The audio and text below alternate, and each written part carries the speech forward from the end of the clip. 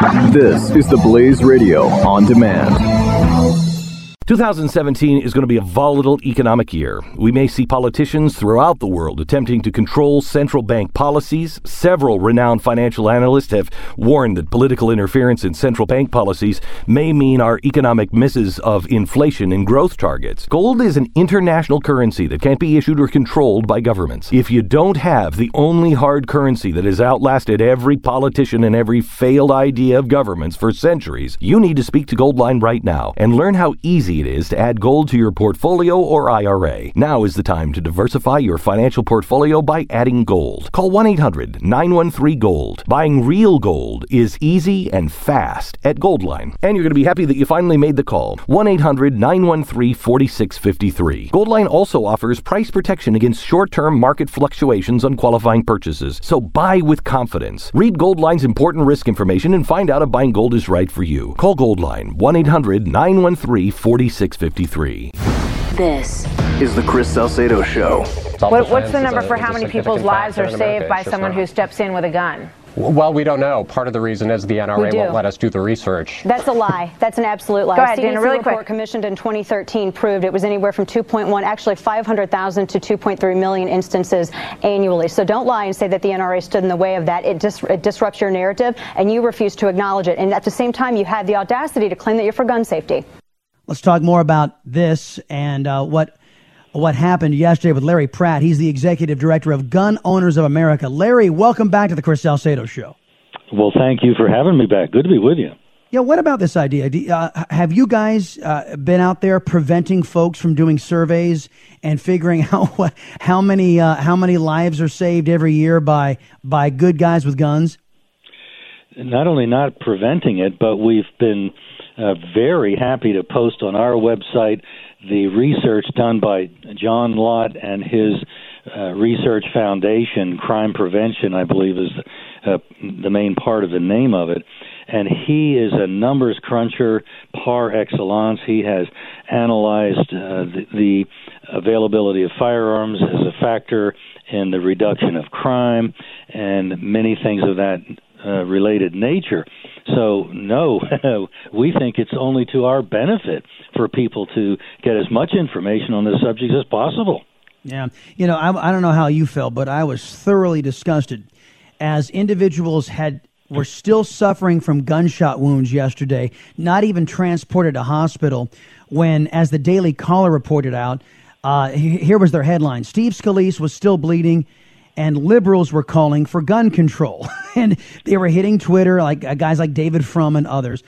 It seems to me, and tell me if you think I'm onto something here or not, Larry, is that these individuals were very quick because they understood the nature of the attacker, that they wanted to immediately start blaming the inanimate object so that the ideology of the attacker would not be examined. Do I think I have that about right?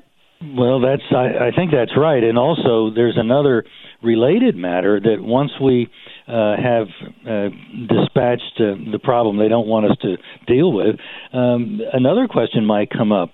Why didn't anybody there have a gun? Besides those two cops, would it have made a difference? Had other people been able to join in the battle against the guy with the rifle? This is a question that really pertains to so many crime situations. What if the victim had been armed?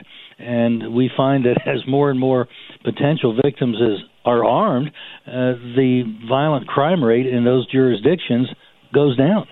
You took me right where I wanted to go. Larry Pratt is my guest, folks, executive director of Gun Owners of America. And many of these lawmakers who were out there sitting ducks, basically, on a baseball field, expressed their angst and their anguish. They weren't armed. They didn't have weapons to go back after on that. These are pro-gun individuals. I think probably all of them have sponsored legislation that would make it so their concealed carry permit that they very well might have back in whatever their home state would be valid in even the District of Columbia. But that's not law yet. And so here they are playing baseball in Alexandria, Virginia, right across the river from the district. From there, they're going to go right to work So if they were to have a gun with them at the ball field, which they could have done legally in almost every circumstance here in Virginia, what do they do when they go to work? Do they go back home first to their apartment in Arlington or Alexandria or something and leave the gun there? Or do they go into the District of Columbia with the gun even in their trunk and break the law? You know, it's an intolerable situation. The D.C. laws are stupid, anti-self-defense, and that's one of the explanations for their much higher violent crime rate. We've got to override the District of Columbia's attempt to disarm the good guys. Well, it's not just D.C. You look in Chicago, you look out in the entire state of California, and almost all of those cities out there, you get the same dynamic. But the broader point I wanted to expand on was the fact that good guys with guns, by the grace of God, many are saying, who happen to be out there because Congressman Scalise happened to be out there, they were the ones who gave these guys a shot at survival. So the mere presence of good guys, the Capitol Police with guns, saving the day, makes the case for good guys all over the United States having guns. And what I mean by good guys is law-abiding citizens, not just individuals who are in law enforcement. It does indeed. And just to go back to something you said to drive that point even further home, had Congressman Scalise not been there, had the number 4 in the hierarchy of seniority or influence in the House been there instead of Scalise, there would have been no armed guards. It's only the top 3 in the hierarchy of the House and the same in the Senate, I think, that get the police protection. It's not that they're more special particularly. It's that that's the nature of limited human resources. We just can't do it for everybody. Well, there is a partial answer. Arm everybody if they want to be armed. Yeah, well, actually, again, perfect segue. We talked with Congressman Michael McCaul, who said that now this debate has been reignited up on Capitol Hill for allowing these lawmakers to carry weapons in the District of Columbia. Do you think that's a good idea or a bad idea? Not just lawmakers, though, everybody. And that's the point of the legislation that Mr. Hudson of North Carolina and Senator Cornyn of Texas have introduced. It would make it so that a concealed carry permit in one state, it's good in every state, just like a driver's license. That would go a long way to helping in situations like this.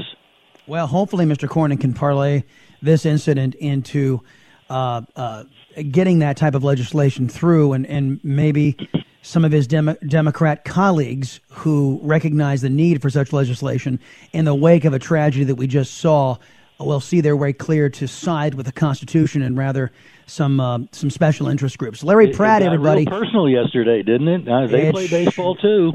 It sure did. Larry Pratt, everybody, Executive Director of Gun Owners of America, sir. Appreciate the time as always here on the Salcedo Show. It's good to be with you, Chris. Thanks. Are you worried about your mom or dad living alone in their house? Hi, I'm Joan London. Listen, I know how difficult it is to find senior care for someone you love. That's why I recommend a free service called A Place for Mom. They are the nation's largest senior living referral service. Call A Place for Mom today. To receive free information on senior living communities in your area, call A Place for Mom at 1-800-803-6951.